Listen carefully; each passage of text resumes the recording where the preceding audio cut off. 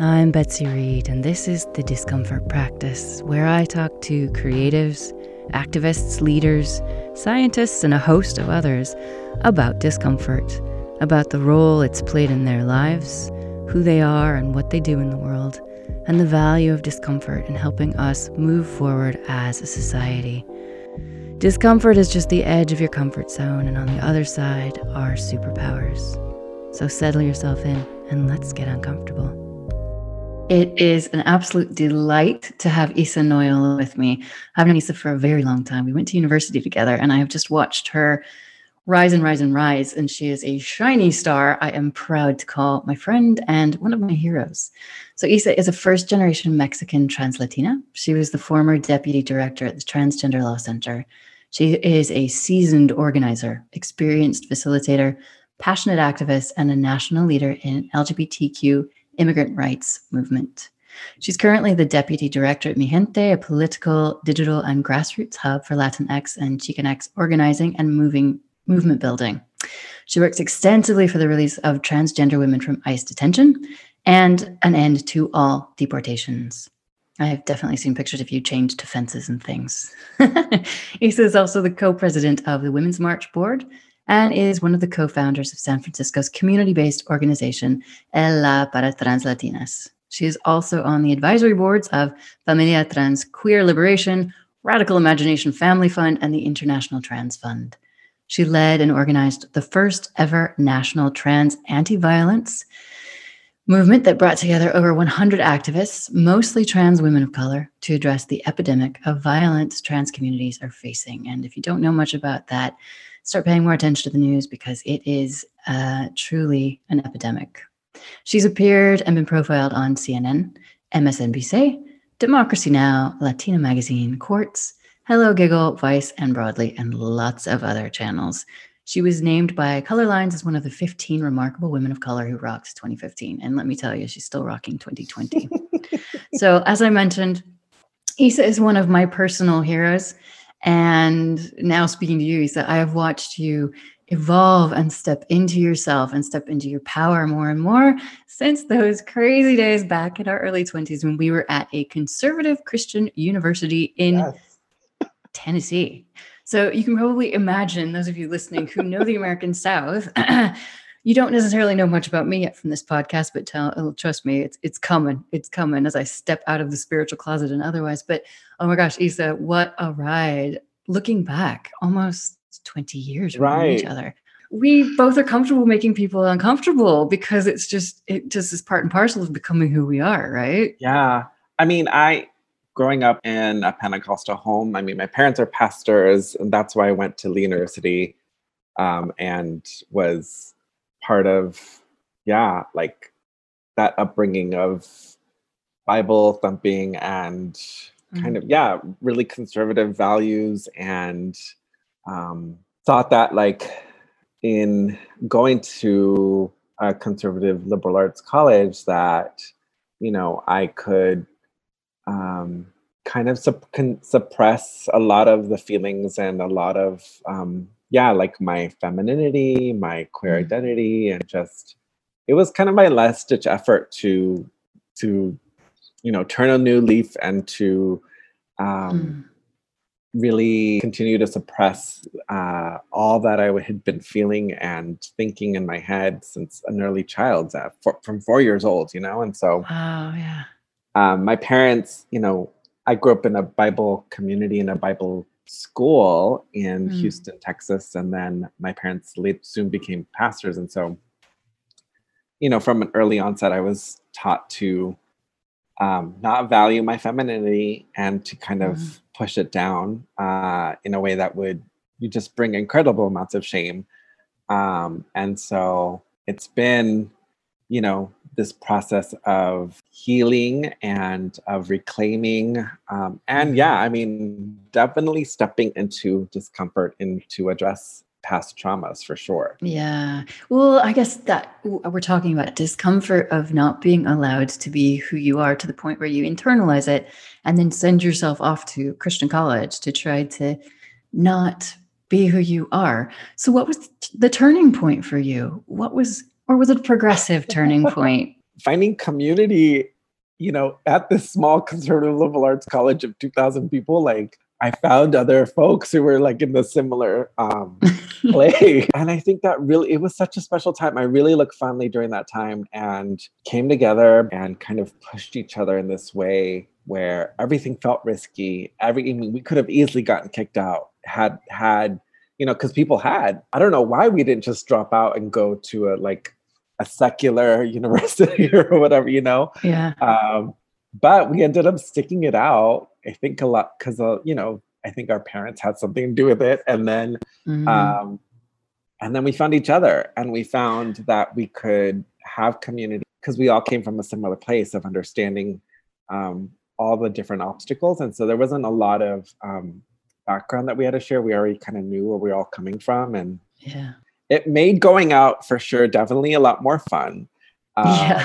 And it made going to small little town country bars in, Tennessee a lot more, kind of higher stakes. Because if we would have gotten caught, it would have been a wrap.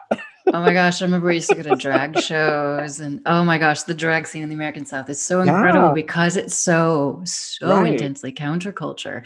It's just the best drag scene you're ever going to find. It was my first time seeing trans women. It was like my first introduction, and it has a still huge impact. I remember one Black drag queen, her name was Anjali. She was, she faced a lot of violence, and from my understanding, if I'm not mistaken, she was killed.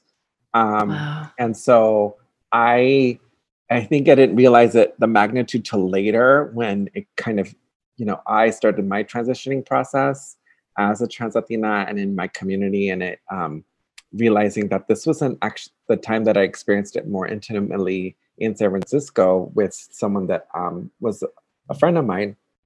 I didn't realize that I had already been through that before. Wow.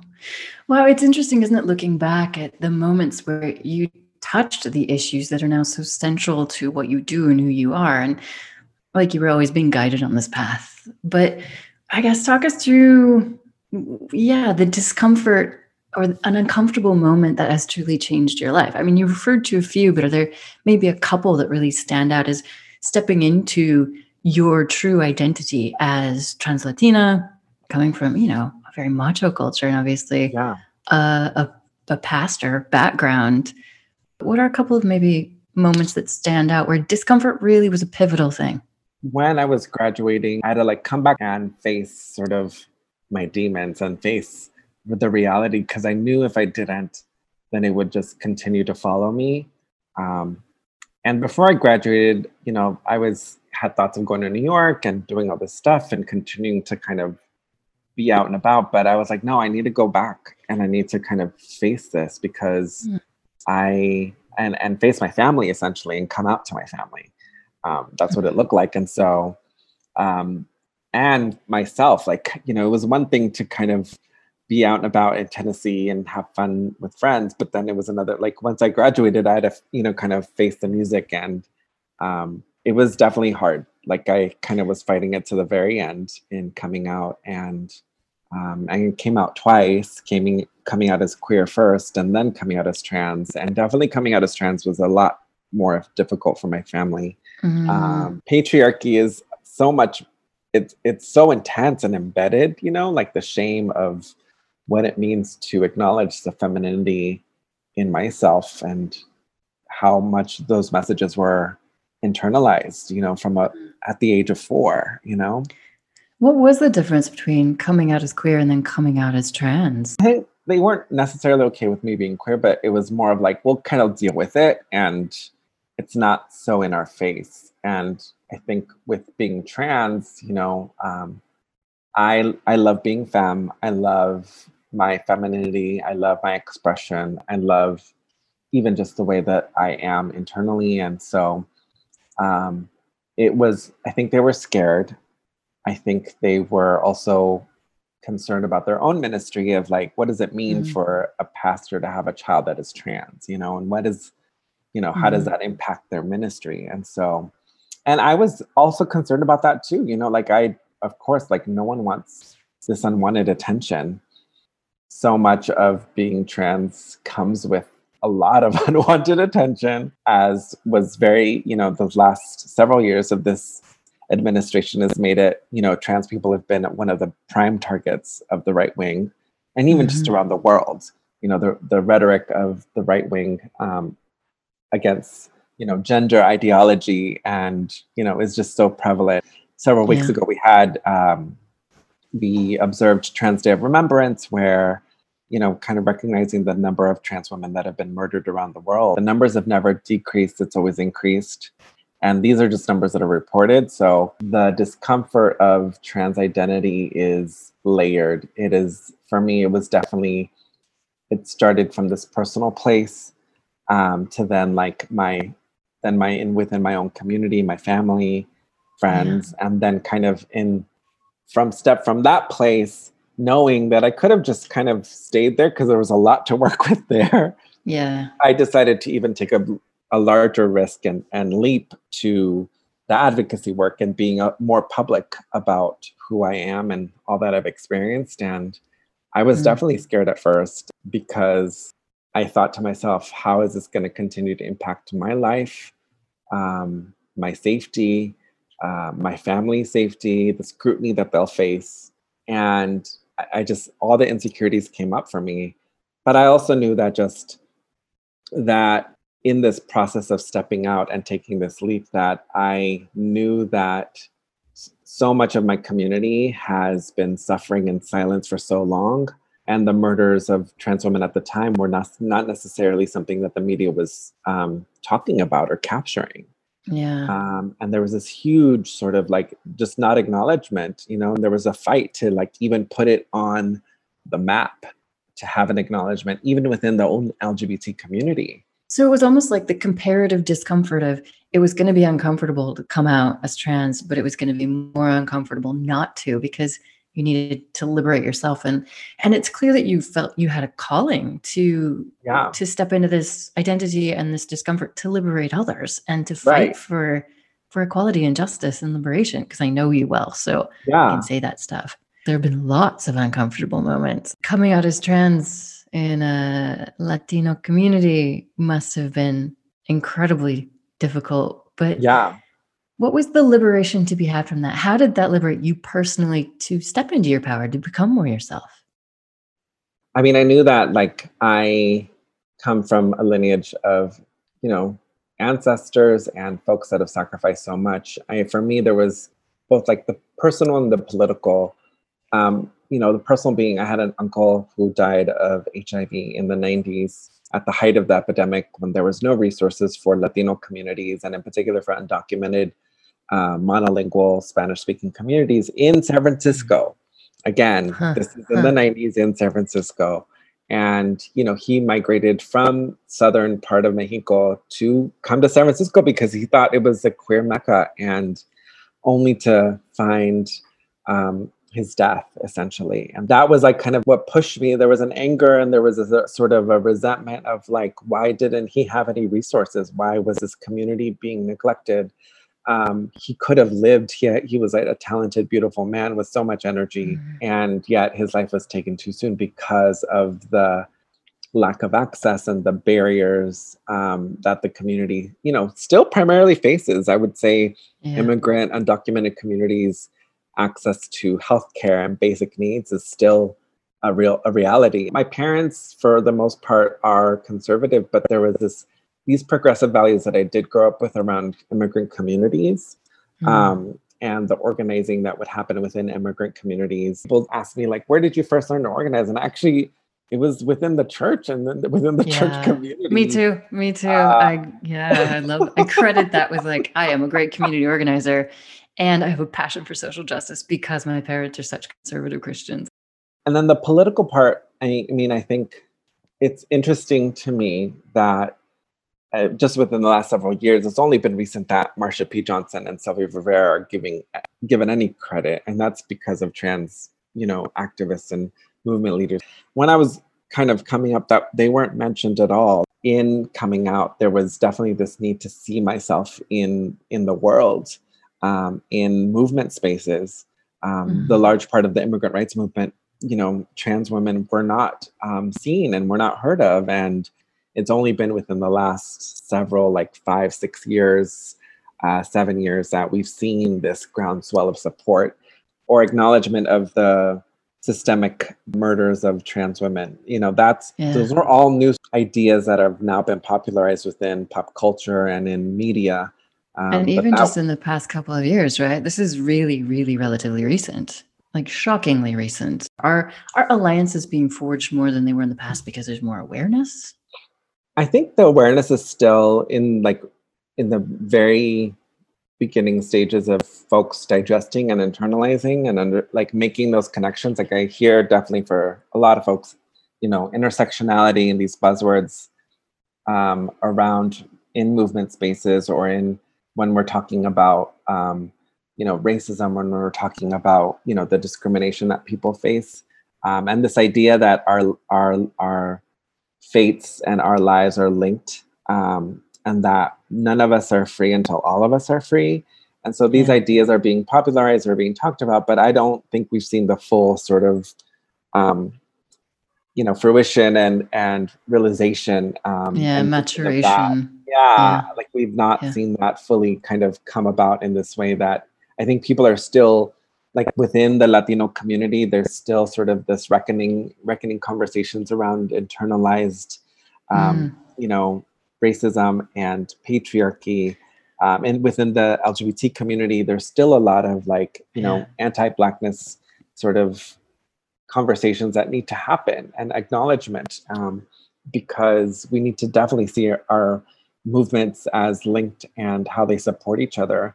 The far right is intersectional in their attacks, in their policies, in the ways that they are detaining people, incarcerating, caging people, the ways that borders are set up, the criminal justice system is set up. It is intersectional.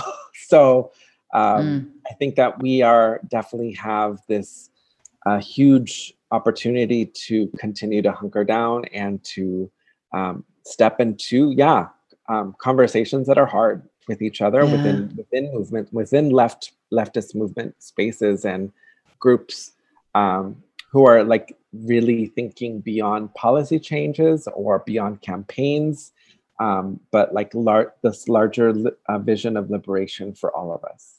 And do you feel like maybe 2020 in particular, but recent history with Black Lives Matter, with just the pressure of COVID and the fact that our systems are kind of in meltdown, has it made it easier for people to have uncomfortable conversations? I think it's more in your face. You can't escape it.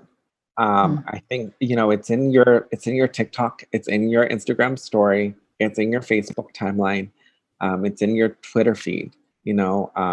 Celebrities are jumping in, giving their 2 cents. However, kind of maybe problematic at times that they are, or like not their analysis is off. But I think that people are trying to make connections and connect the dots for folks, and to share their platforms, so that popular culture can kind of catch up with what the movement is thinking and feeling. And I do feel that there is something that continues to give me hope within our movement with so much devastation, is that communities are creating magic within their organizing, within the grassroots, and they are making alliances. They are trying to have each other's back and show up, however imperfect it might be.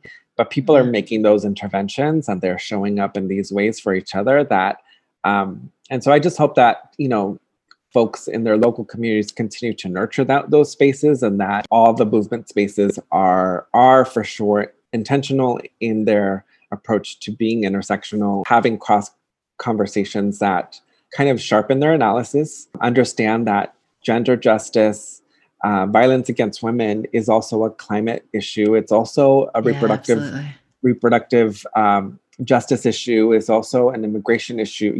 There are all these things that kind of intersect, that if we see and if we open our eyes and we have these conversations, again, not always getting it right, but stepping into that we can then kind of push ahead. That's something that's definitely come up a lot in conversations I've been part of or observed as, a white person trying to help other white people get their head around their whiteness and the discomfort of that. And just having Yeah. to just say, we're going to get it wrong, but we're going to keep trying. And Yeah. we're going to try to fail better, a very Brene Brown way to put it. But perhaps am naively optimistic. I was speaking at an event today about trends, and I see the rise of activism and the activation of people you never would have seen as activists.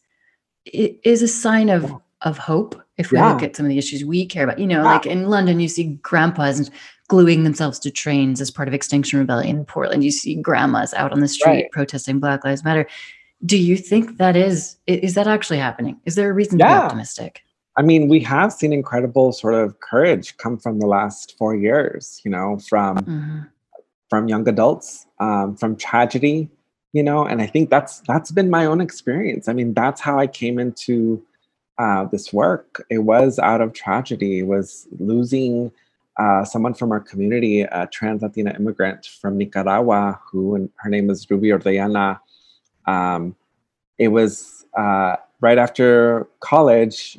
Part of my healing process was to connect with my community, with queer and trans Latinos and Latinx folks. And um, I volunteered at this English language learner program, and she was our first student. She showed up and, with so much hope in her eyes and wanting to learn English and she had just arrived and wanted to, yeah, just be successful and then also support her community and understand like she had gone through so much just to get here.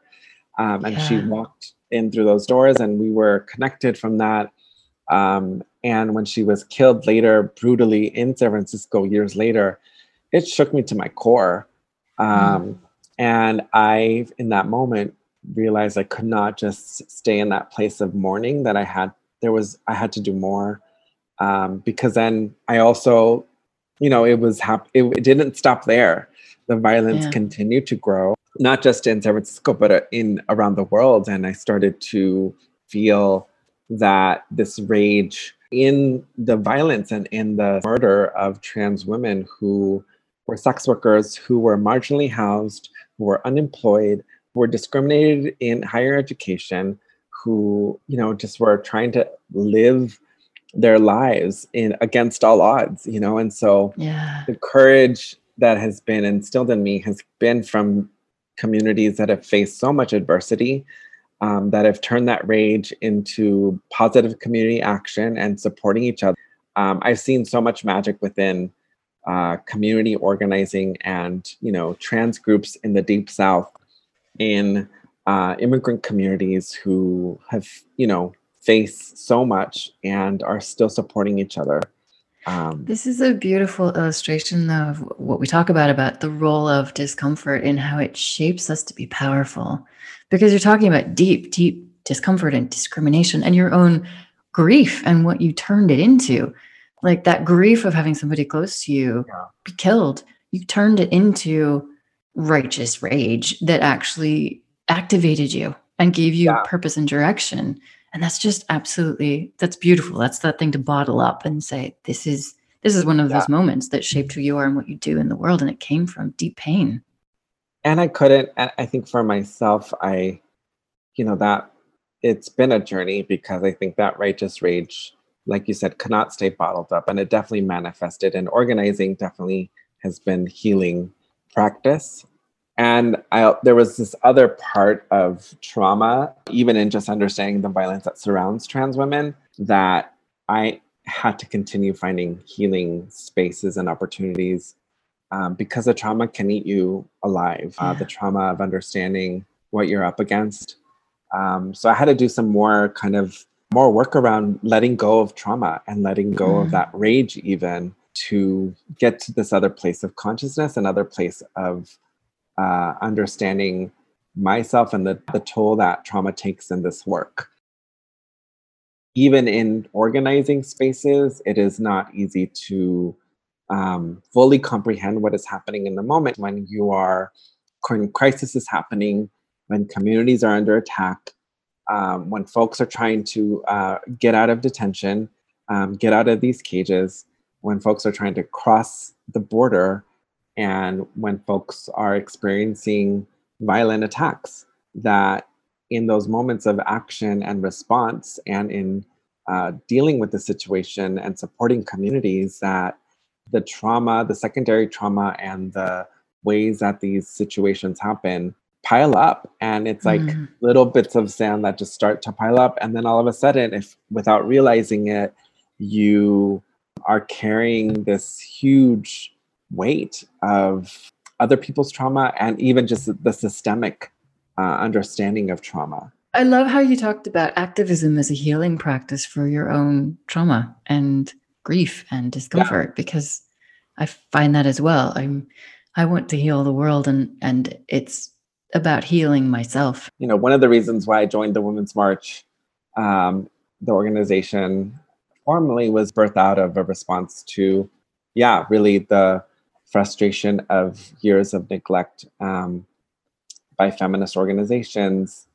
You know, the organization was still struggling with the idea of gender in a more expansive way, and you know, Mm. trans women were not necessarily being acknowledged in intentionally, and um, or even just like, yeah, kind of looped into the behind the scenes organizing. And I wanted to really, I saw an opportunity to really make an intervention and to show up and to, yeah, not just complain and or tweet about sort of the shortcomings of the Women's March. I wanted to, yeah, add my 2 cents into the mix to really bring in that voice and that experience of the work that I've been doing and the communities that I'm a part of.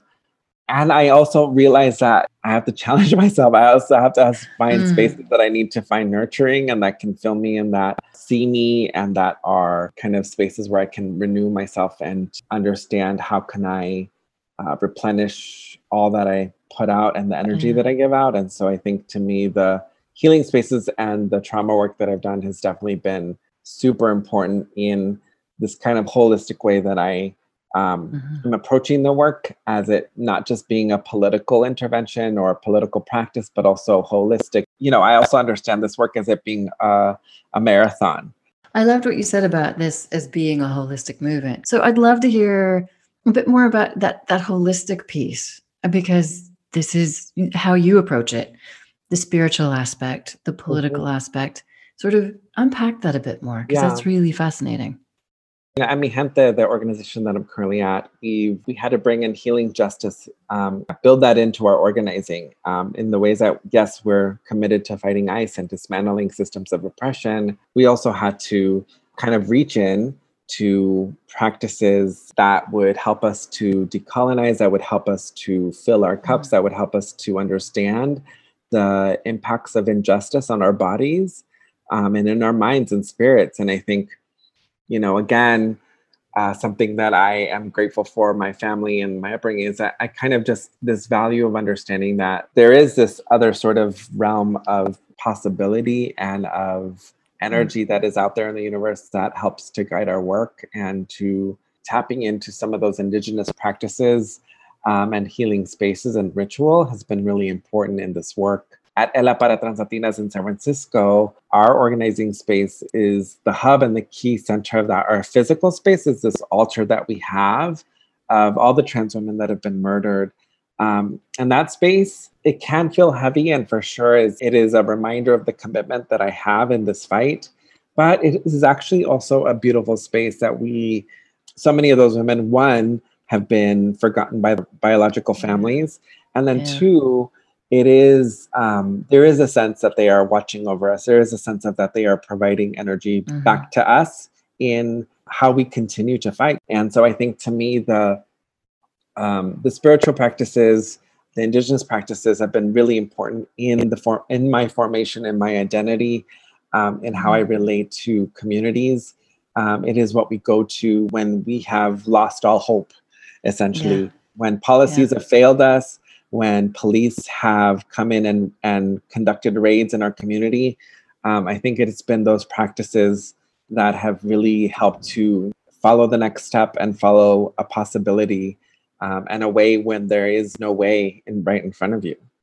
Oh, that is beautiful. But also, it honors your heritage and it recognizes that there's collective trauma, but there's also inherited trauma that you have to heal. And basically, by healing this, you are helping to heal wider society. You don't have to be trans or Latina to benefit from that. The staying open, I think, is really key of continuing to grow. And, the process of consciousness raising is never ending. The process to me of decolonizing your mind, your spirit is never ending. The state is actively trying to diminish all of those things and erase all of that wisdom and knowledge from the community and from, disconnecting us from a greater truth. And whether it's the systemic way Indigenous communities have been wiped out in the Americas, or the ways that even the acknowledgement of trans identities has been erased even within Indigenous communities, right? And so, how do we reclaim? How do we continue to challenge spaces? And I think that's one of the beautiful pieces about the trans community and why I love trans youth so much. They were constantly, challenging the binary. They were constantly challenging gender identities, and they would try on and they were questioning pronouns and that's why it's not stagnant. That's why the binary continues to be dismantled. Seeing the ways that trans youth continue to challenge even the trans community around how we talk about gender identity, gender orientation, and gender expansiveness, I think is beautiful reminder of that. Yes, I think let's ground ourselves in history and in what our ancestors have built upon, and also the possibility for a new, fresh vision and sense of being, of wellness, sense of health, sense of community safety. And I think we can build upon that. What do people listening to this podcast need to sit with and be uncomfortable about? What do we need to grapple with? We all have a role in dismantling systems of oppression. This administration and the president, Ivanka's father.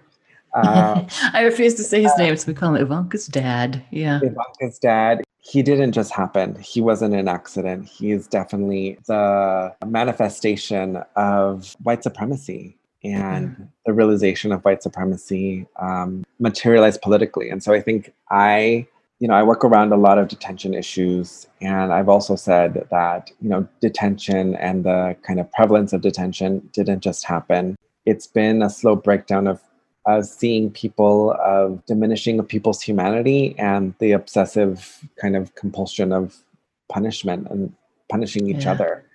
And I, when I've done detention center tours and I've gone inside, I always kind of feel there's this huge magnifying lens above the detention system where it's all the ills of transphobia, homophobia, patriarchy, misogyny, xenophobia, all those ills kind of are lasered and focused and magnified within a detention context. If we are wanting to see these harmful systems, getting rid of them, then we have to really have conversations within our own families, within our communities, within our churches, within our school settings, within our, kind of our crew, our friends. To me, the idea that the personal is political and the political is personal has been very true throughout my life. And so I think we all have a role to play. Having these detention centers is not healthy for communities. The criminalization of Black lives and Black people around the world is a detriment to all of our humanity.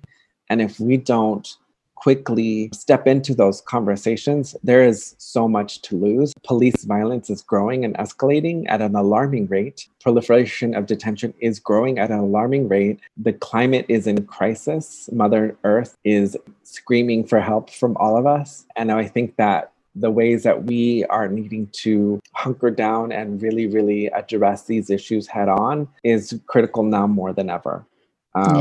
We all need to, step out with some courage and know that we are going to find our way if we kind of continue to make the connections within our community and the ways that all communities are fighting for their survival and existence to build something healthy for all of us. Amen. Yeah, it's basically time to sit with the uncomfortable questions, because the more we ignore them, it's like the tide. It's going to keep coming in. It's going to keep coming closer. They are becoming unavoidable. And our job is no longer to make people think that there's an easy fix. It's time to sit with some very juicy, complex, uncomfortable issues and then figure out how we can play a role in grappling with them, because they affect us all, right?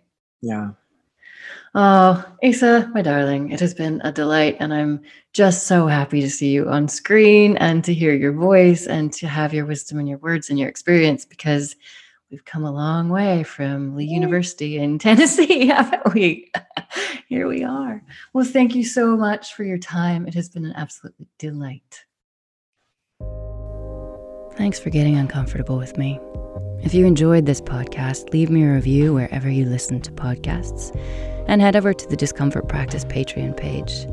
For the cost of a cup of coffee once a month, you can become a contributor and help us to produce this podcast and reach new people with the idea that discomfort is just the edge of change, the edge of our superpowers, and the edge of changing the world for the better.